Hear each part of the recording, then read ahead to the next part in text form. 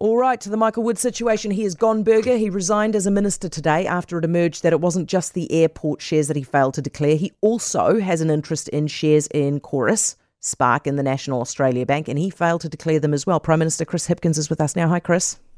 Good evening. Why didn't he tell anyone? Well, look, it kind of beggars belief, really. I'm not sure why Michael wasn't on top of these things. He should have been. I spoke to him multiple times over the last few weeks. At no point up until yesterday was any of this, identified and released to me. I do regard that as a serious matter, and that's the reason why, you've seen the result that you've seen today. Who released it to you? Was it him or someone else?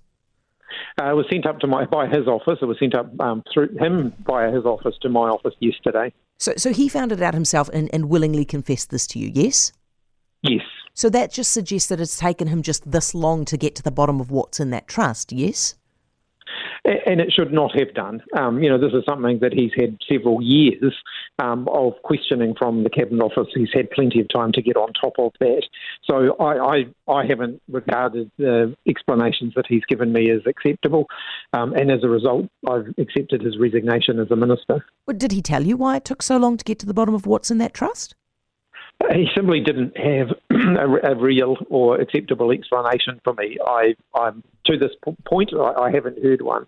And that is, of course, one of the reasons why I've accepted his resignation, because I think as a minister, he has a responsibility to manage conflicts of interest, to identify them and to proactively manage them. He hasn't been doing that. Is there somebody else running the trust who it's just hard for him to get hold of this person? My understanding is that he does have someone like a stockbroker managing the trust on behalf of the trustees.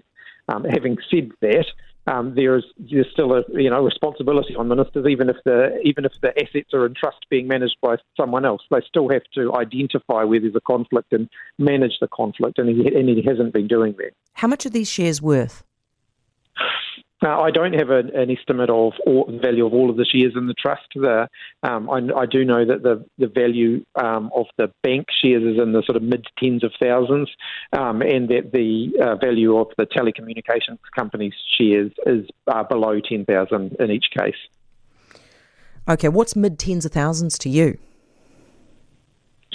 Well, it's sort of around that $40,000 to $50,000 mark.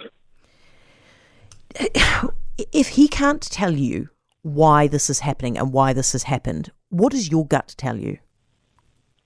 Well, look, I simply don't think that that's credible, and I don't think that that's acceptable. And like I said, that's one of the reasons why I've accepted his resignation. I mean, ministers are responsible for identifying and managing conflicts. He hasn't been doing that. That's not okay. That's not acceptable.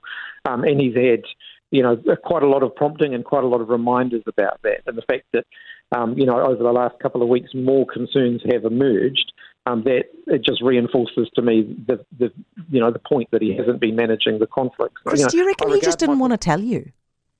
Well, look, I regard him as an incredibly competent, hard-working minister. I simply don't understand why he hasn't prioritised this and why he hasn't been on top of it. But I mean, because this is a potential explanation. Is he didn't want to have to tell us he had these shares? Is that what you think? I honestly don't know, Heather. I'm really disappointed in him because I think he's let himself down as much as he's let everybody else down, and he doesn't seem to have an explanation for why that's happened. And I'm really, really disappointed by that. Now what's happened, right, is you're short on men on the ground. So you've given transport to David Parker. He is already loaded up. He's the Attorney General, Environment Minister, Revenue Minister, Finance Associate Minister. How can you give him transport? He doesn't have time. I'm confident that he'll be able to do the job well. I made the decision not to appoint an additional new minister because we are only 4 months out from the general election. And I don't think that would be fair on a new minister. So effectively what we've done is reallocate his portfolios across the existing ministers. I've given those portfolios to senior ministers who I'm confident will be able to pick them up and hit the ground running with them straight away. Chris, do you need to call an early election? No, I don't believe I do. I mean, because you are thin on the ground for people actually doing their jobs right now. You've lost Stuart Nash, you've lost Meka Whaitiri, you've lost Jacinda Ardern and Michael Wood, who are all seriously, safe pairs of hands to a point, right? So what do you do now? If another one goes down, what do you do? Well, there are plenty of other people who I could appoint as ministers who I could bring into the ministry lineup. I just don't think that doing that 4 months before an election is really the right time to do it. So I've instead chosen to redistribute the workload across the existing ministers in the ministry after the election. There's certainly plenty of people within the lineup, within our Labor team, who I would see as being future ministers. But 4 months out from an election, when many of them will be turning their attention to the campaign rather than to taking up a new job, I think it's not the right time to do that. This is it for Michael Wood. He can't come back from this, can he? Other people have come back from things. He clearly needs to spend a bit of time sorting his life out, though. He clearly hasn't given enough time to that recently, and he needs to. Okay. Thank you for your time. Appreciate it. This is Chris Hipkins, Prime Minister. For more from Heather Duplessis Allen Drive, listen live to News Talk ZB from 4 p.m. weekdays or follow the podcast on iHeartRadio.